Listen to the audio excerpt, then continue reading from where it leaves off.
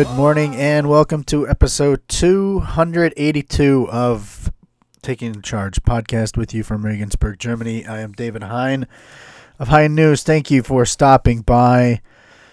A nice show today, and not going to be talking really that long because I'm trying to get ready to head to Munich tomorrow. I will be heading down there for the Adidas Next Generation Tournament in Munich, the qualifying tournament for the Final Four, and that will, it's going to be should be an interesting tournament. A couple of teams that are really stacked, and so it should be pretty good. Looking forward to it. Be looking forward to seeing how Munich hosts it. Looking forward to seeing the teams and seeing, really some pretty high-level talent. Maybe even more than any other place so far of the previous two. We'll get to that in a little bit. If you want to get in contact with the show, the best way to do that is to reach out on Twitter, and you can catch me at Hein News, HEINNEWS. You can go to heinnews.com. You can reach me on email, heinnews@gmx.de. There's the Facebook group. Go put in the search bar, Taking the Charge podcast, and you will get us there. And you can go to iTunes, rate and review the show, and you go into Patreon.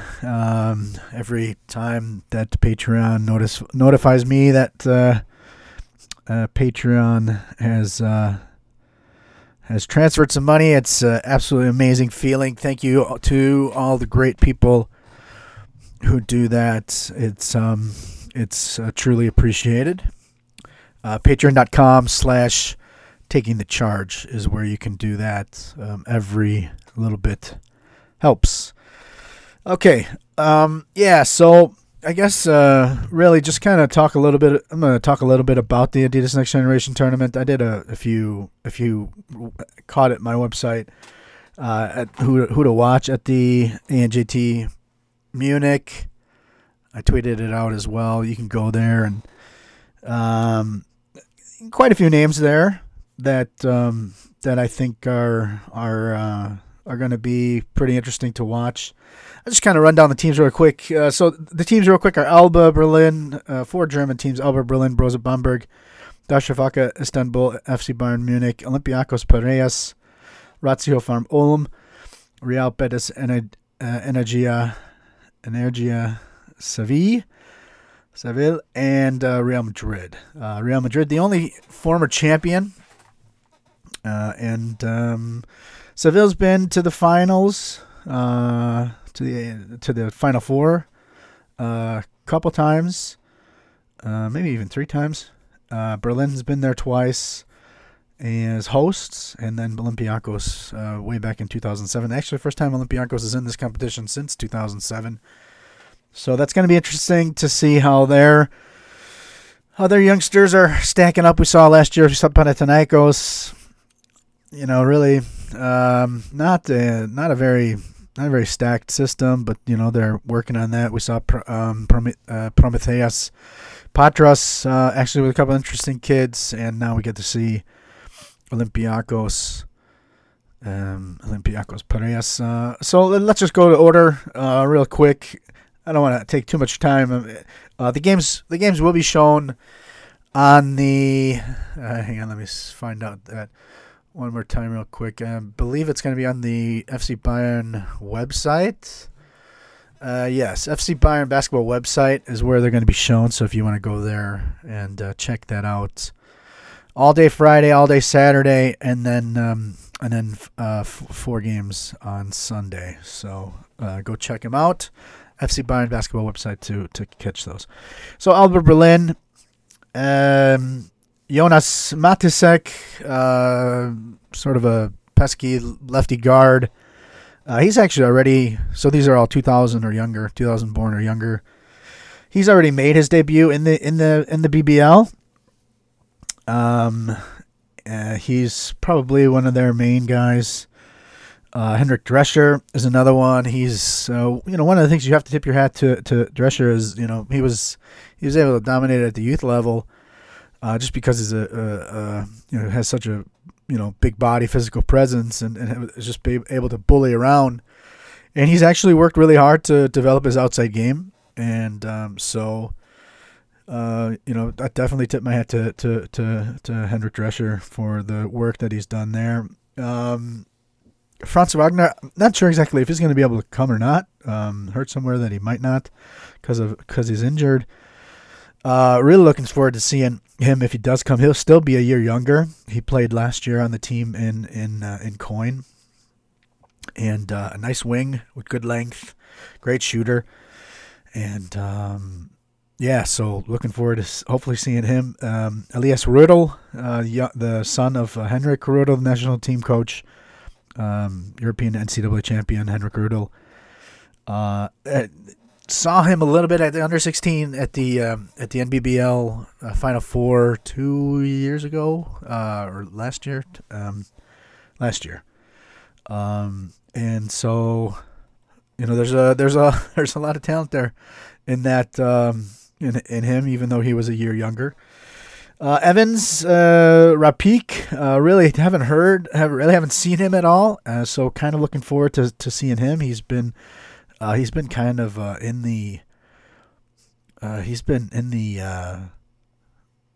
seen his name mentioned on Twitter and some other posts. So looking forward to see what he's all about.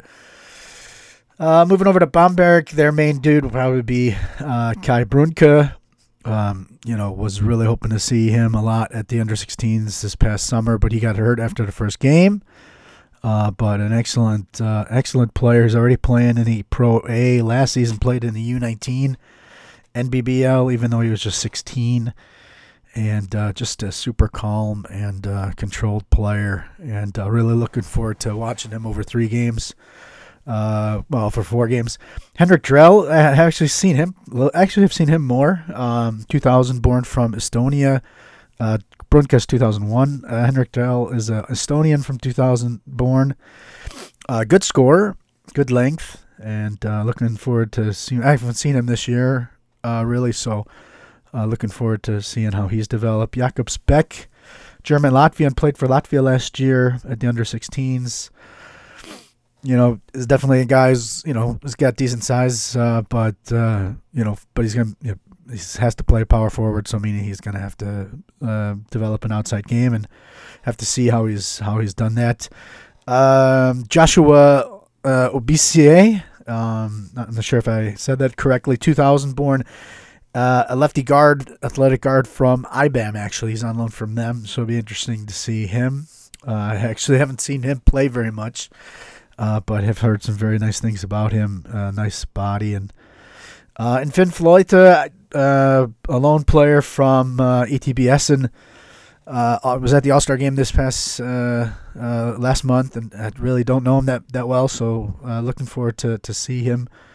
Darshafaka, a team, actually probably the team I don't know I know the least about. Merit Akai, have seen him. He was on the Darshafaka team last year. He's also been on Turkey national team under 16 2 summers ago. Last summer was at the under 18s. And they have a couple of other guys who were on the team last year. Atbas, Turgut, Arikan, and Sturmer. Sturmer is a Swedish kid. But really just not much I can talk about that team, unfortunately. Bayern Munich. Besides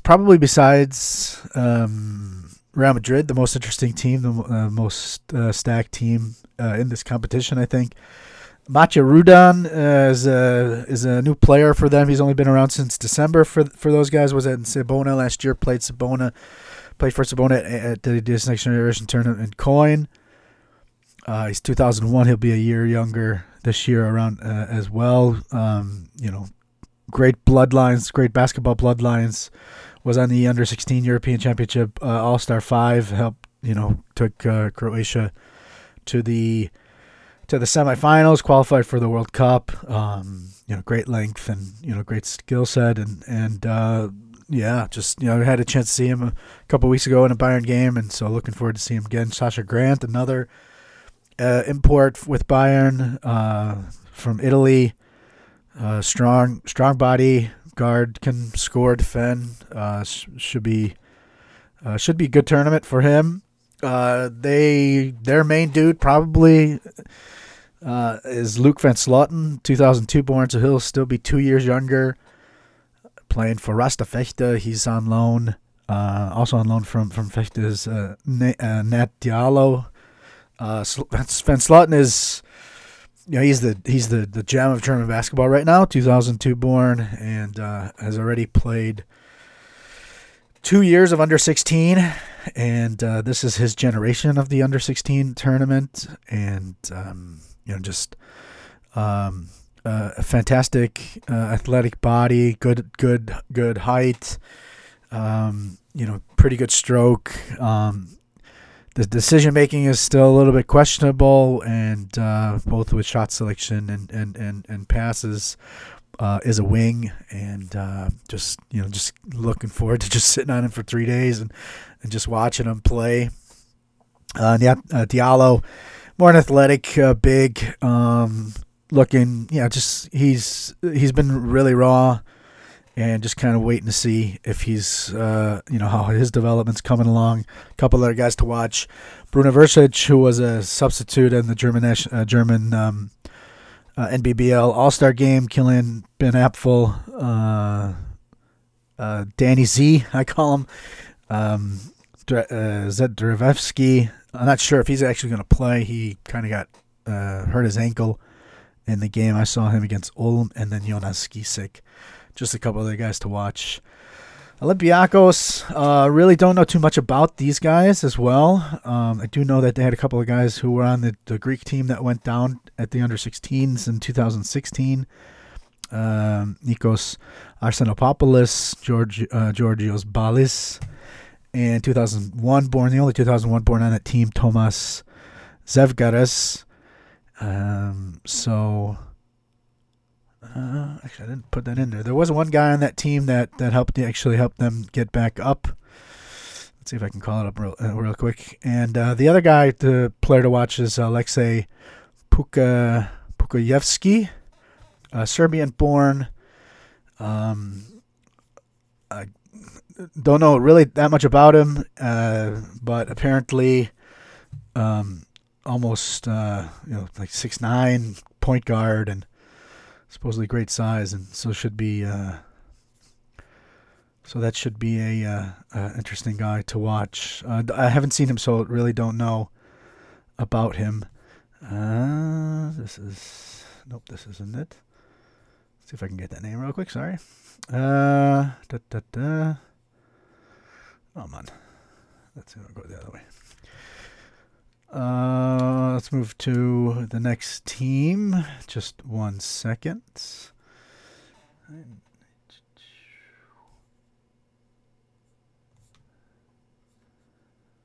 All right.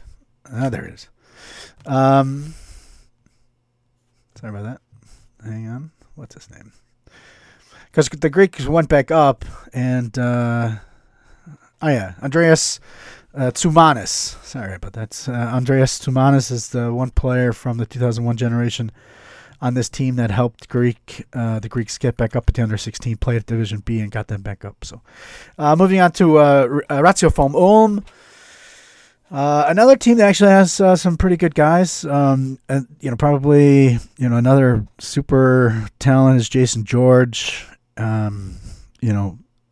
Great athleticism, tremendous effort on defense, and can really score. At a JBBL game last year, so the under-16 league last year, went off for 39 and 31 against Kreilsheim. Played most of the year last year at the under-19 NBBL.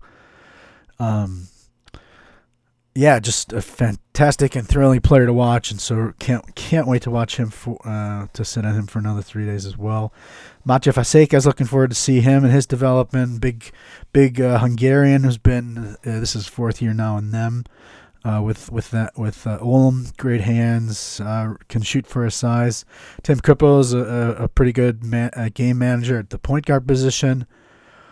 Not necessarily an athletic guy. Timo Landmüller, don't give him space because he will knock it down. Great shooter. Couple other names: Zach Ensminger, son of two-time German champion and three-time All BBL German first team member Chris Ensminger. Moritz Krimmer is another guy to watch, and another Hungarian big man, power forward, 2001 born Adam Krasovic. Real Betis and Energia Seville. The main guy is going to be Andre Pluta.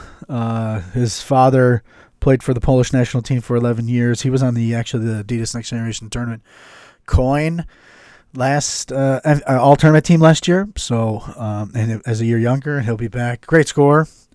Also excellent shooter. Lou Demuth. Probably, in my eyes, I think he has a chance to be one of the greatest players of Luxembourg basketball history. Great size, good footwork around the basket.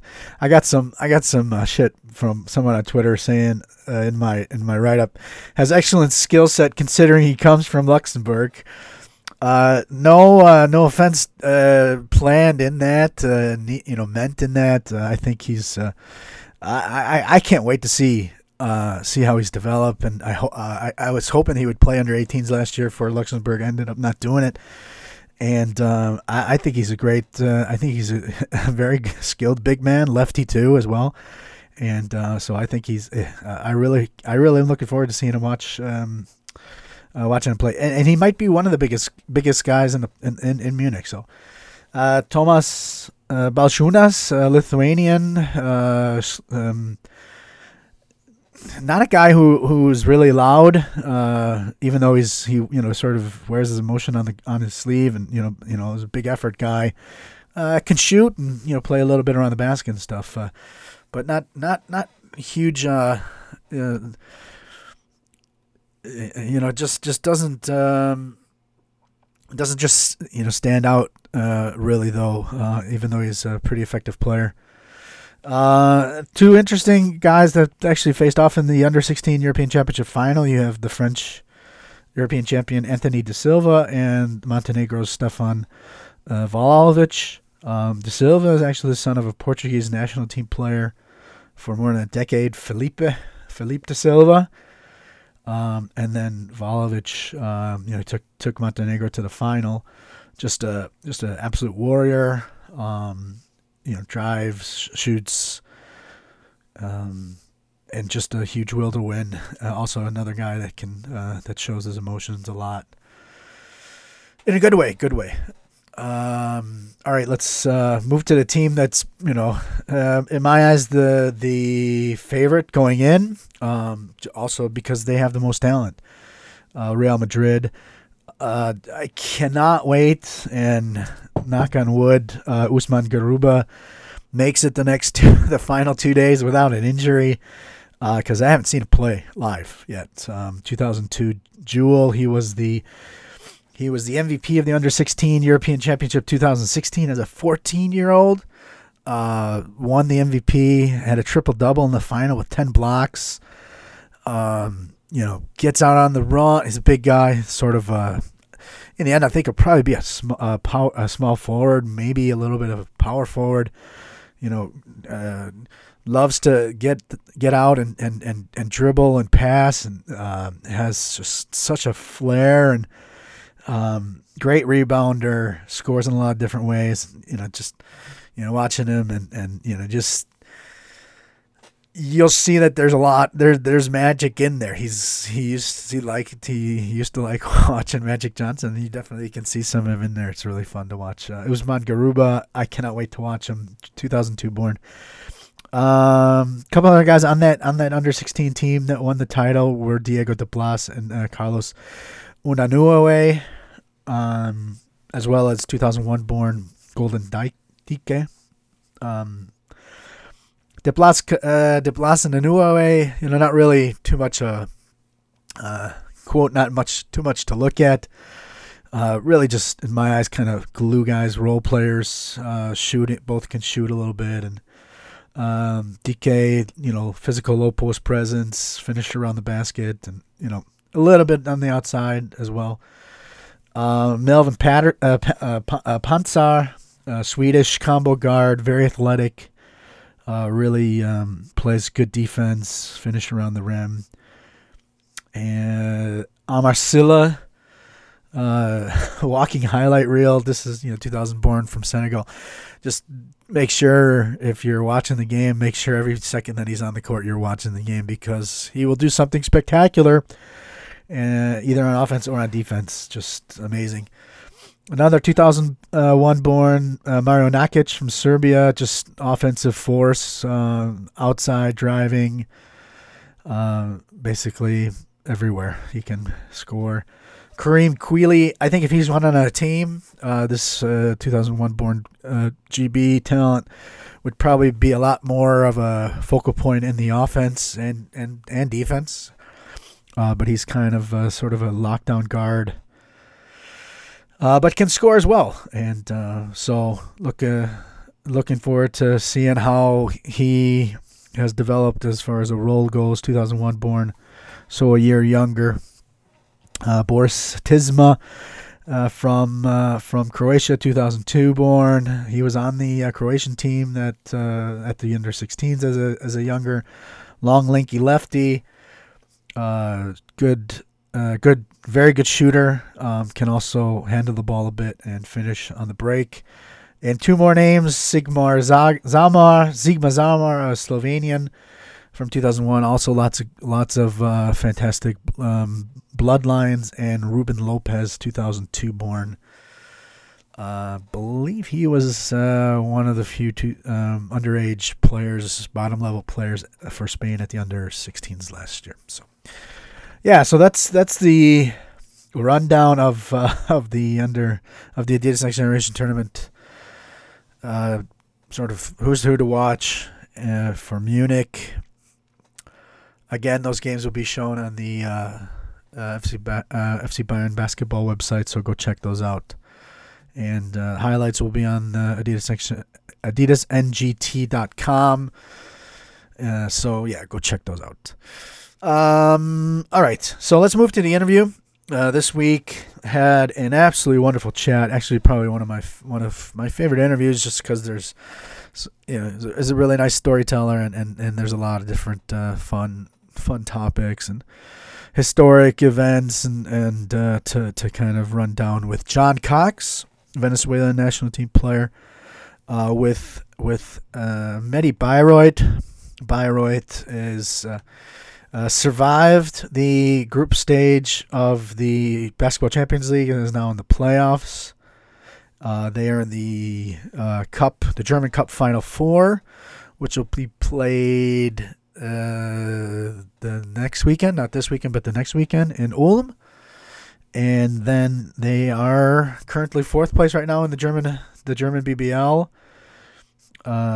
Lost last week, but had won 4 in a row, and so they are sitting in fourth place. Looks like maybe a game and a half, or maybe half a game behind Ludwigsburg, and a half game ahead of Bonn, and a game ahead of Ulm. So it's kind of tight there, but so fourth place right now in the German BBL. John Cox, a veteran who played a lot of years in France and has come over and is playing his first season in Germany. So here's my chat with John Cox. Hope you enjoy it, and we will catch you on the other side. Okay, so on the show this week, John Cox with Mehdi Bayreuth and the Venezuelan national team. John, thank you for coming on board. Yeah, no problem, Dave. It's been we've been playing tag a little bit, but glad to be doing it, and let's get it going. There's no worries at all on that. I guess to start off with. Wanted to talk a little bit about, you've been around been around Europe quite a bit. Actually, a lot of time in France, and I'm sure over the years I've heard some things about Germany. Maybe what are your thoughts about being in Germany here, your first season at Medi Bayreuth? Well, first impression was good, and even now, still good. Have a little family here as well, so it was nice to play outside of France because I was there for some time in Europe, and to get acclimated here, I like it. I think the league is good. Outside of basketball, the country, as far as the culture, the people, it's really been good. My family likes it. I like it. So I like Germany. When people like to rank things, and one of the things here in Europe is they rank the leagues. I know mainly your time was spent in France, but it seems that France is really quite often put ahead of Germany, which I don't know the French league necessarily that well, but kind of surprises me in some regards. And I just was wondering, maybe your thoughts about the comparison between the French and the German league. The comparison, actually, the styles are a little different. So two things: the styles are different. I would say the French league is a little more, maybe played at a higher pace, just because it's a little more athletic. Though the competition, I would think, is kind of similar. As far as level, I would say the same. As far as ranking goes, I mean, if you look, just ranking leagues from the ACB to even Champions League and Euro League, or the French league, Germany and France are kind of back and forth, maybe like 5, 6, or 6, 7 probably in the world. And if you look at the rankings, they kind of swap back and forth, so it's pretty much equal as far as the level of competition, and I would agree with that. But the styles are different. Just one being a little bit more athletic up down, the other one a little more technical and just played with the cerebral, with your brain and skills. One of the main reasons why I wanted to talk to you was because you also play you're going to be playing for the Venezuelan national team in the February windows. Knock on wood, if everything's if you're healthy and everything else over the next couple of weeks. The first window was back in November. You weren't able to play. You had an injury, and the team won at home against Colombia, and then lost in Brazil by 12 points. Just was wondering how much you were able to follow those games, and what did you think of how the team looked? I thought the team looked good. Of course, you would love to go 2-0, but the split was good. Brazil is a good team, but we were happy to win 1-1. This time around, we definitely want to try to pick up both games. That's just what it is. So I'm gonna be available to play. I'm healthy now. Hopefully, be healthy then in a couple weeks, and ready to go. But the rest of the guys, just talking to some of my teammates, everybody would really want to have our best team, and guys want to participate, to try to play in this qualifiers for the World Cup. But we did good the first time around, so hopefully we can pick up both games in February, Dave. So, but looking forward to it. This is a new system with these qualifiers, and was just wondering what your thoughts about that.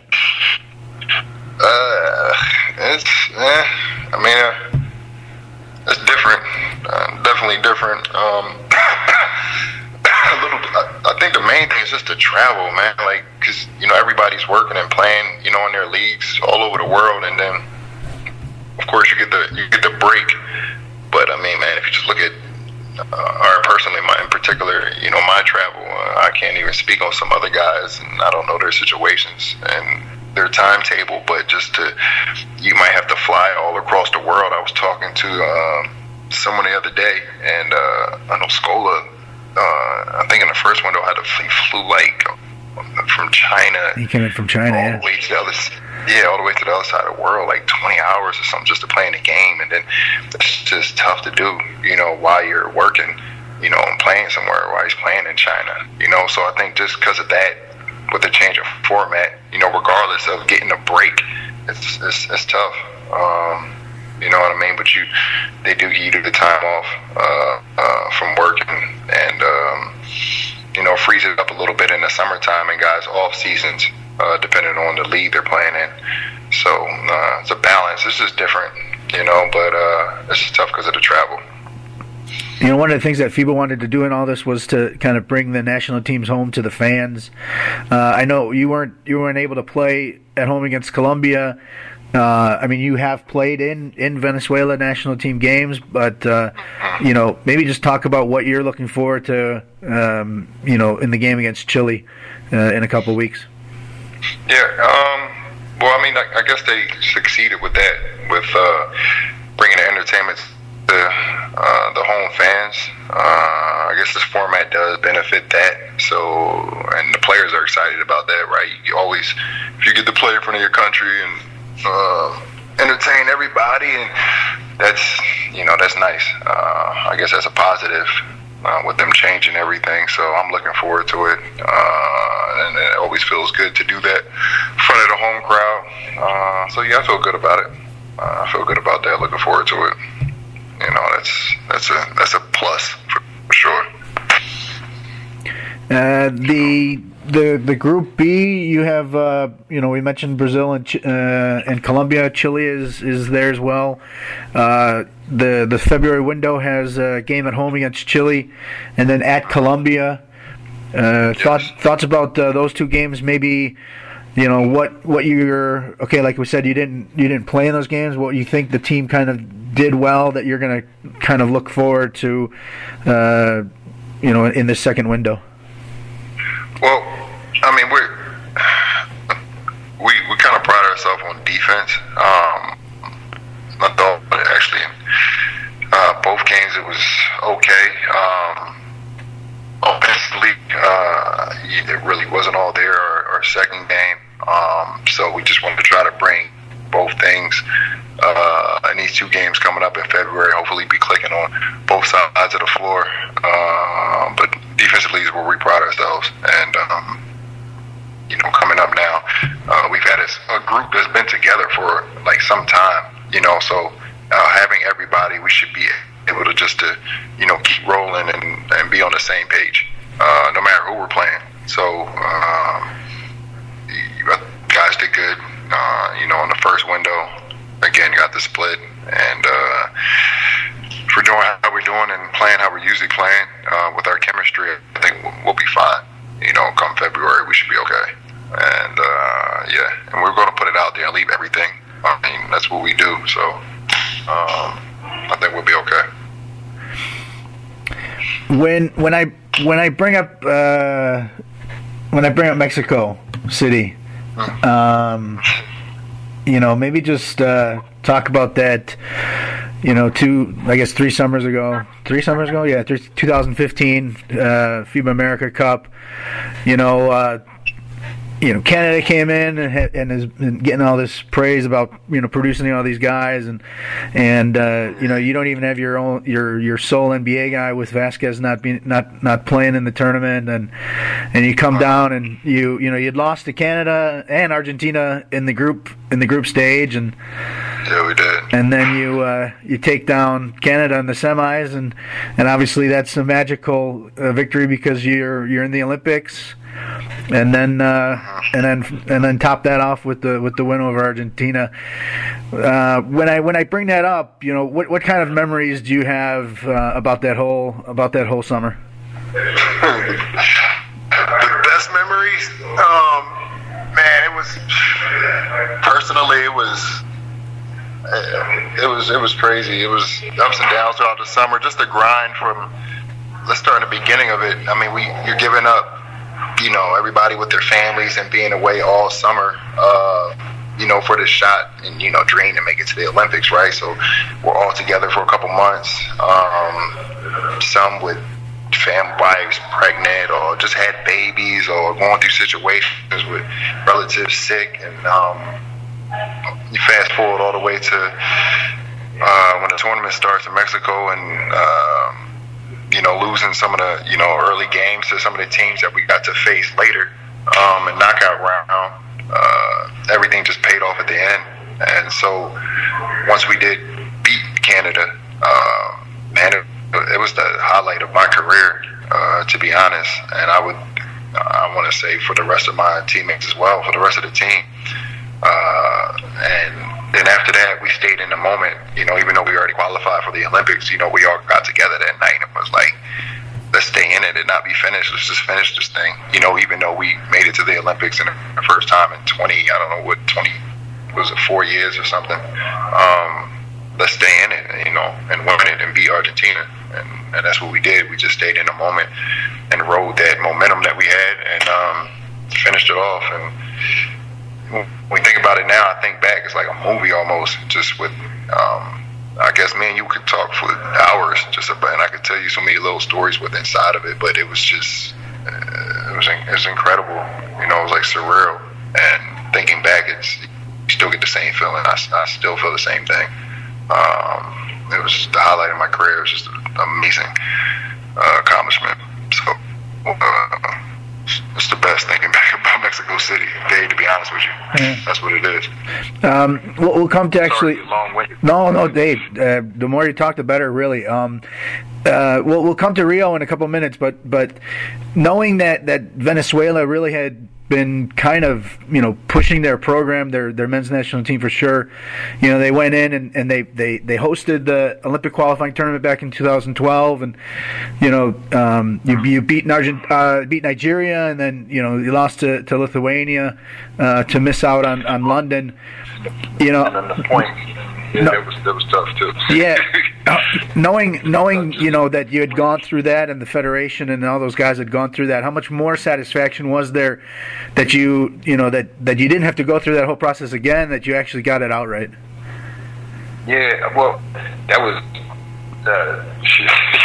it was a relief. I mean, just a relief.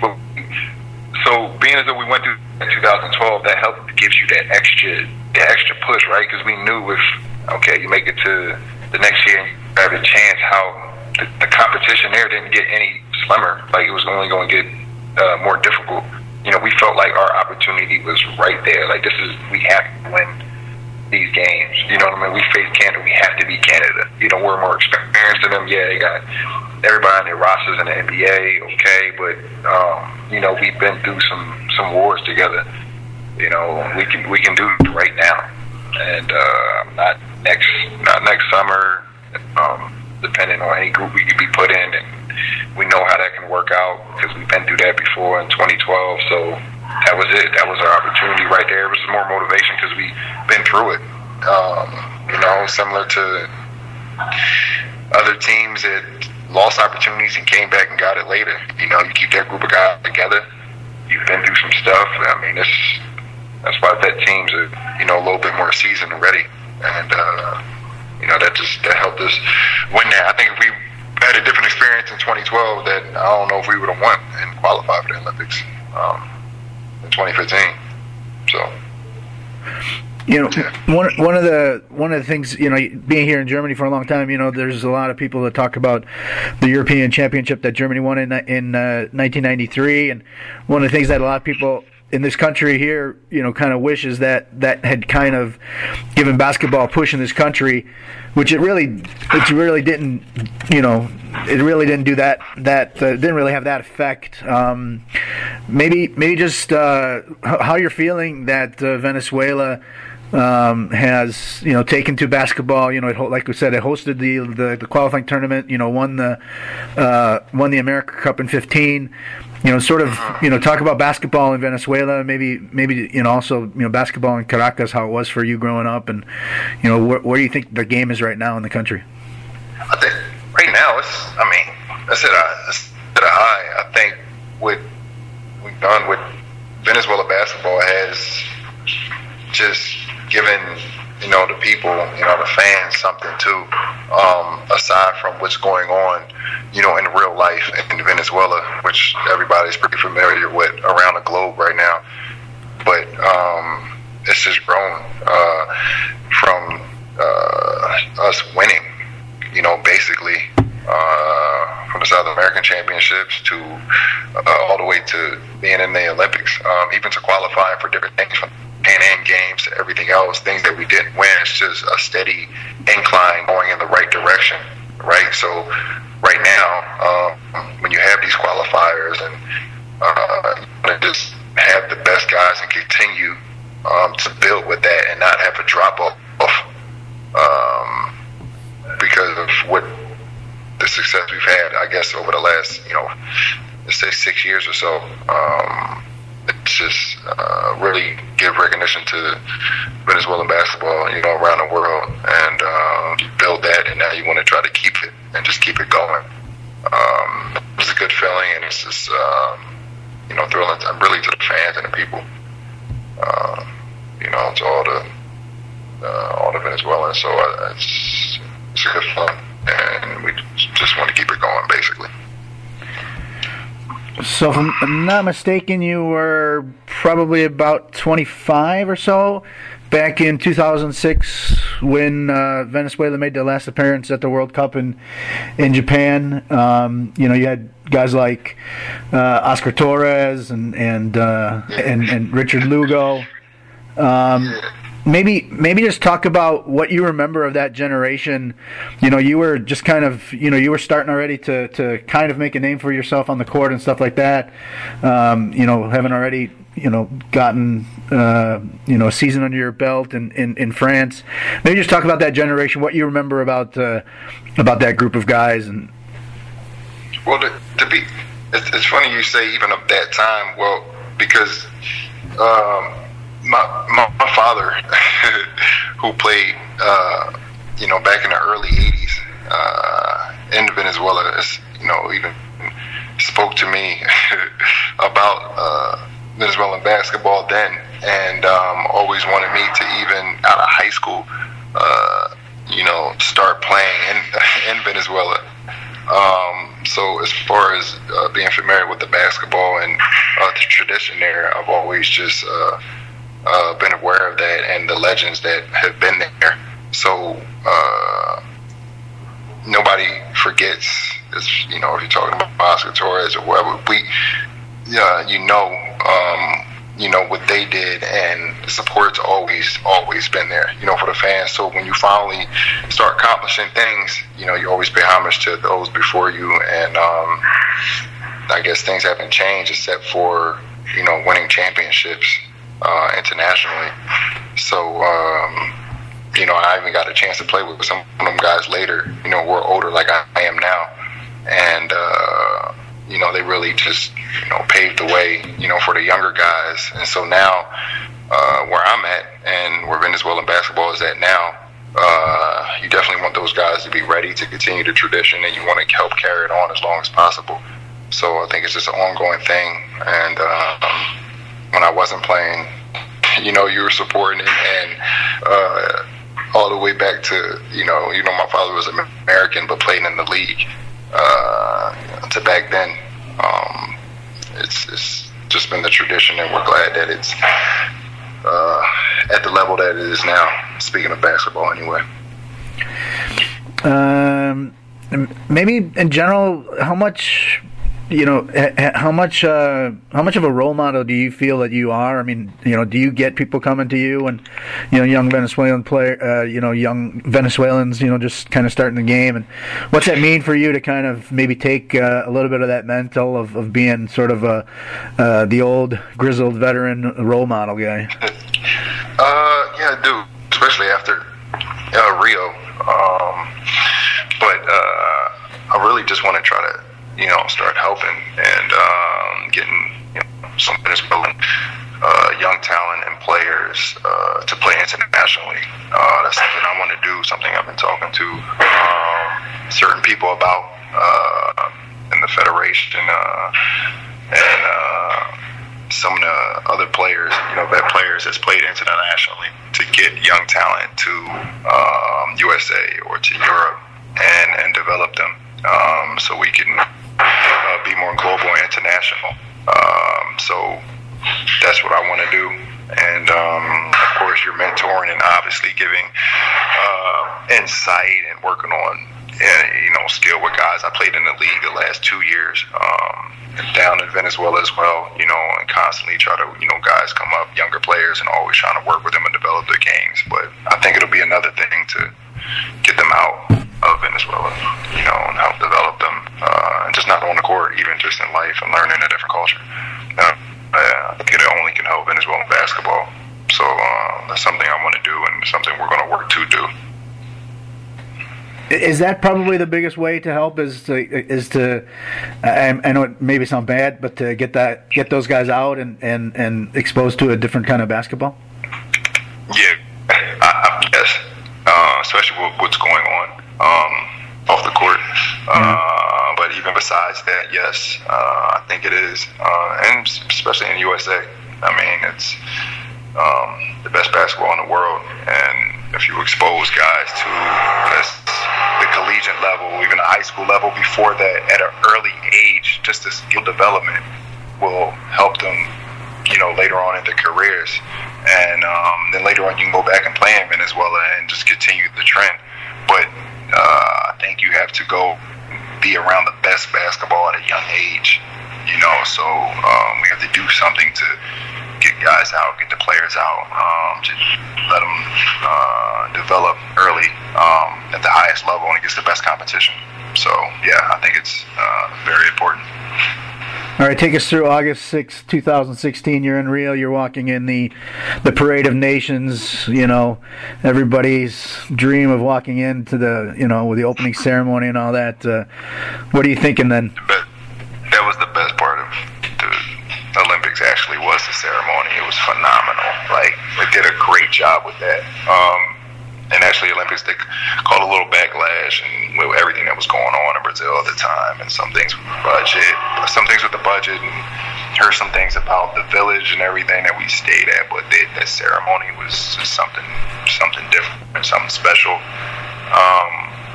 It was a dream. I mean, the theatrics and being around all the athletes, the fans, and being able to have friends and family tune in around the world. It was phenomenal. Actually, it was amazing. I go back on my phone and look at the videos that we took and pictures probably every week just to go back over it, and that was the best part. It's funny that you brought that up. That was literally, if you ask some of the athletes, it was the best part of the Olympics was that ceremony and that day, that night. So yeah, it was great. On the court, people might look at the results. You 1-4 and say, "Man, these guys are a bunch of bums." But you look, and if you look at the teams you played, you have the gold medalist, the silver medalist, the fourth place team, and France. So it's everybody's dream to go to the Olympics. These are the top teams in the world, and everybody wants all of those top countries. Those guys want to be at the Olympics. They want to, it's an honor to play at the Olympics. I think, let's see, so the first game's against Serbia and then the United States. Maybe just talk us a little bit through sort of the course of the tournament for you. Well, I mean, of course, you get there, right? So after you make it, obviously, right, you get there, you want to compete. But now it's just, a whole another level of competition. It's the top 12 teams in the world, at that particular point in time. And, no results were, we didn't medal. Of course, that's the goal to medal. But, we're happy with what we did. We gave it everything we had. Happily, we got a win, too, in the first phase of it. And really, you kind of all the best teams, these top teams that make the Olympics, every 4 years, really, now you want to try to have a consistency to try to get back there, and then get back there again, and then get back there again, and to where as though now when you're there, your expectations change, because then we were happy to get one win. You're you're happy to finish 1-4. So then if time does come and you can consistently stay at that level, then you want to win another game, and then, whether it's 12 or 16 years down the line, now you want to try to start medaling. So it's a consistency of just building your national team. So for us, it was a huge accomplishment, to finish even what we finished there, regardless of how other people looked at it. And again, we left it all out there. We got the win that we did against China. But it was good, and it's proud of the guys, our coaching staff, Shade, everybody. We were just, we really felt good about what we accomplished. Even though some of the results, if it's lopsided against USA or Serbia or whatever, we gave it everything we got, and we want to try to get back there and do better next time. Okay, so for those who might not be aware, your father's sister is married to Jelly Bean Bryant, who's Kobe Bryant's dad, and your father also played in the NBA. Maybe. I suppose disappointment is probably not the correct word, but what were your feelings about Kobe not being in, knowing that you're going to play against the United States? What were your feelings that Kobe wasn't going to be there in Rio? Yeah, oh man, well, it was two things, right? He was retiring after 20 years, and that was good. I was really happy for him. The way he closed it out, his last retirement game was historic. So just on that point of his career, and me being his cousin, and supporting him, was happy about that for him. Now on the flip side of it, would have been great to match up, right? We would have matched up actually in the Olympics, which was would have been phenomenal. Even him retiring, I kind of wanted him to play. Just we could have went at it at that level, and we haven't played 1-on-1 in a while, just because of our schedules. So that would have been, it would have been great. It would have been a lot of fun too.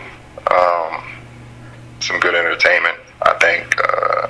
For the world, just with the story and everything. So I was a little disappointed in that. So and now with me still playing, him not playing, and we probably won't play 1-on-1 again, ever. So I got to stick with my record of not beating him, ever. So I was a little salty about that. But I'm still happy for him to close his career the way he did. Maybe just talk about your relationship with him. It seems to me, I don't know for 100%, but it seems to me that you probably visited him in Europe when he was there, in Italy. Just maybe how it kind of developed, and where you see that relationship, just and how it's developed over the years. It's went through stages. I mean, that's funny. Did you know that I visited there when I was younger? Or there was something I saw, and I didn't think it was. It didn't seem like it was 100% sure, but it just seemed to hint that you had maybe gone there at a time when he was there, and I assumed that he was kind of there at that time. Yeah, he definitely was there. My uncle was playing. Of course, he was in Italy. I'll tell you a crazy thing. I was like, I think it was 5, about to start kindergarten. And I visited, and I forget what particular city. Geez, my uncle was at. But anyway, I went. I'm there, and so my aunt and my uncle are kind of like, mine's like my other mother, second mother. So I got there, and I wanted to stay. And my parents actually were going to let me go to kindergarten and start school in Italy. And I got all my stuff there, had my room all set up, and I'm about to start school. And then my parents they changed their mind because they were missing me so much. And I was like super heartbroken because I had to come back. And it was right before school was about to start. So I would have actually been there, and they made me come back. And I mean, I got over it. Kids are resilient. But I would have actually been starting school in Italy and living with my aunt and uncle. And I guess I would speak fluent Italian now, and things would have been different. But I was really close to my cousins, my aunt and uncle. Still am, and going through high school and everything, I was out in LA a lot and close to my cousin. But when I went pro, he was already pro. Things were a little different just because I was playing professional now, and I'm on one side of the world in his schedule, and he was focusing on being the greatest ever, and really just on his craft. So our communication was a little different, and time was different. We didn't see each other as much. And now, at a different stage of his career now and being retired, me still playing is still a little difficult.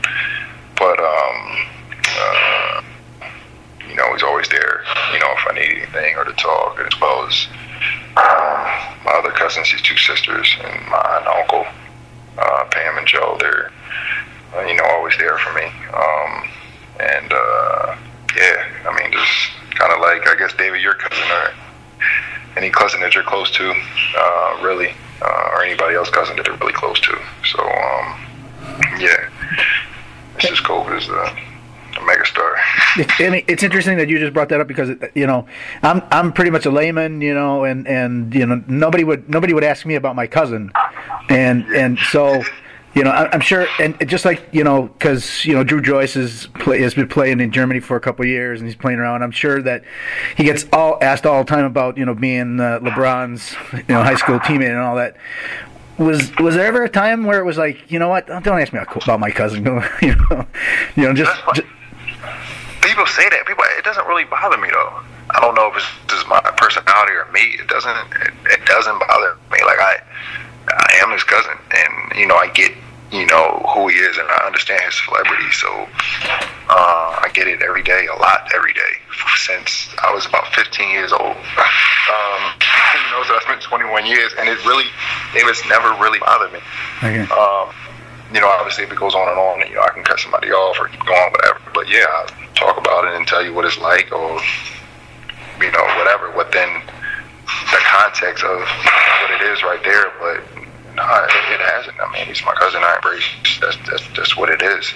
Kind of what comes along with being so close to him, and how big he is. So, but no, David doesn't bother me.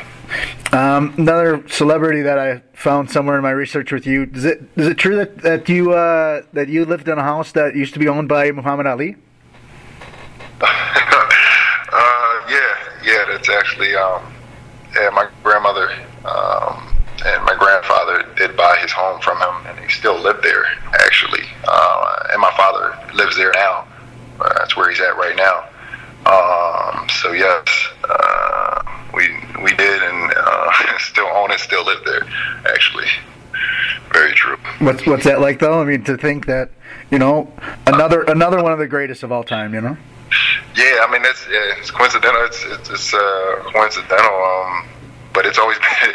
They've had it since I was born. Before I was born, so it's just kind of like it's always been there, in my family, and knowing that. It's just that seems kind of. It just sounds crazy, but kind of normal, just because it's always been our home. But yeah, it's just kind of crazy to live in that house, and then of course have somebody in your family be as another big star like Muhammad Ali. It's kind of crazy.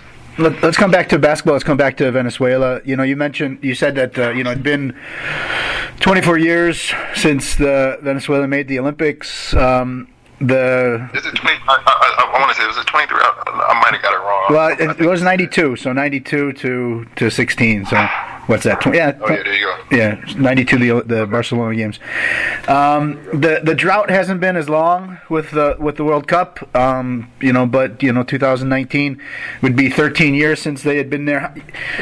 Coming back to the qualifiers, you guys are 1-1, and the top three go through to the second round of the qualifying groups. And we also talked about the importance of building on things and competing for not just being happy about being in the competition, but also starting to think maybe we can contend for a medal and whatnot. Maybe just talk about how important it is for Venezuelan basketball to make it to China 2019. Oh man, that would be, I guess that's the next step of keeping it going. Like, just to touch back on what we was talking about with the Olympics, right? So, you're losing some of these games big to, USA, Serbia. But the fact to get to that highest level, now the next step, because we thought it was still a success for us to get to 2019 and China and to qualify will be just another huge feat for us to accomplish, and would be another spectacular feeling and leap for Venezuelan basketball, and I guess to keep it at that level and not dip off, just to keep it going. So that's how we're treating it. We want to keep this going and not look at it as a fluke, keep it with the consistency of what we've done. And but man, David would be huge, huge. And that's why I want to be available and to help keep this going. And let's bring it all the way back to the beginning when we were talking about Mehdi Bayreuth. You came to a club that last year was trying to etch its name into into the conversation of one of the big B's in this league. You guys are in about a week going to be losing your general manager, who kind of took a team that was kind of sort of fighting relegation, and now doing well in the Champions League and getting home court advantage in the playoffs. Maybe just you're in the Cup semifinals, the top four that'll take place in a couple weekends. Maybe just your thoughts about this season for you and this group with Mehdi Bayreuth. Well, the season for me, it's funny you asked this, because I was just explaining it, talking about it in my role here the other day with the president. Venezuela, it's a little different, especially for fans. And to see me, it's more of a leadership and experience role than me, say in particular in France, carrying a load and the brunt and the main guy, and I'm doing so much. Here it's when I came, it's being prepared to step in a big role and play in really important times when needed, and then mentoring some of our young guys, German and American. In big games or every day in the BBL, and that's what I do. So with this, new success for this club too, and where we're at now, and looking like we can move on in Champions League, qualifying for the Cup, being in good position for the playoffs. I've been in these positions before, so I want to help, maintain that and win something this year with the club. And with my role, I think I can help do that. And then, and also just create a good quality head, for all these, for the young guys, and even for our staff. So we're prepared to win these games, and or to win something in one of the leagues. And that's been my role this year. And I think so far, though, we've really been doing a good job in positioning ourselves to do it. So. All right, John Cox, thank you for coming on the show. Good luck. Good luck at the Cup. Unfortunately, I won't be able to come and watch it in Olam, and then safe travels down to the big nasty trip to Venezuela. Yeah. I know. Hopefully, it's not as bad as I think it will be, but I appreciate it. And anytime to catch up. For the podcast, and thanks a lot. Appreciate it. Okay, hope you enjoyed that, because, like I said, I really enjoyed talking to him and hearing his stories, and so yeah, a guy looking forward to actually running into sometime down the road at a Bayreuth game and hearing some more tales. But hope you enjoyed that, and obviously a lot of good basketball history that he's seen and witnessed, and so really cool to catch up, to meet and chat with him. So, all right, with that, I will let you go. Last thing, obviously, to let you know is what you're going to be listening to. The song is called High Above. It is by the band Pickups. It is available on freemusicarchive.org. Go check it out. Again, Friday, Saturday, Sunday are the games from the Adidas Next Generation Tournament Munich. And so enjoy those, and we will talk to you next week. Yeah! And when I count on myself, I often fall. My will breaks down and I lose all of the joy that the Lord has made for me by suffering. The pain of hatred and greed from those he made. So high above, so high above, so high above, so high above.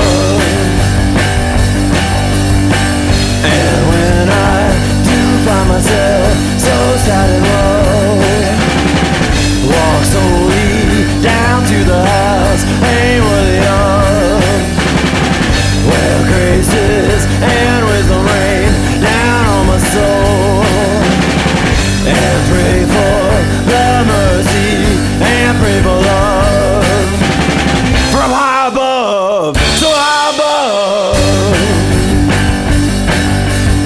from high above, so high above. Though my soul does get twisted and the life can be hard, my Lord guides and He leads me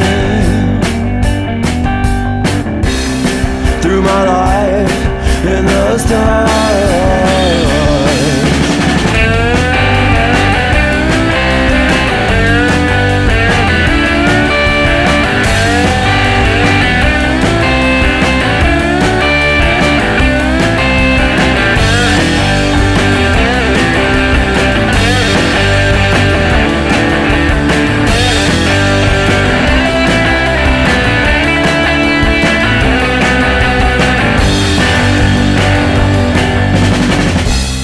So new hope I do live. You know that I have been blessed. Just a speck of faith and I'm redeemed. And now my soul rests. So high above, so high above. And now I am not alone, I cannot hide, 'cause my friend and Father has shown me the light that breaks down all of the lies that keep us from the good life way up above in heaven. So high above, so high above, so high above, so high above, so high above, so high above. Hi, my name is Patrick Komnenos. I'm the CEO of the Basketball Champions League, and you're listening to Taking the Charge.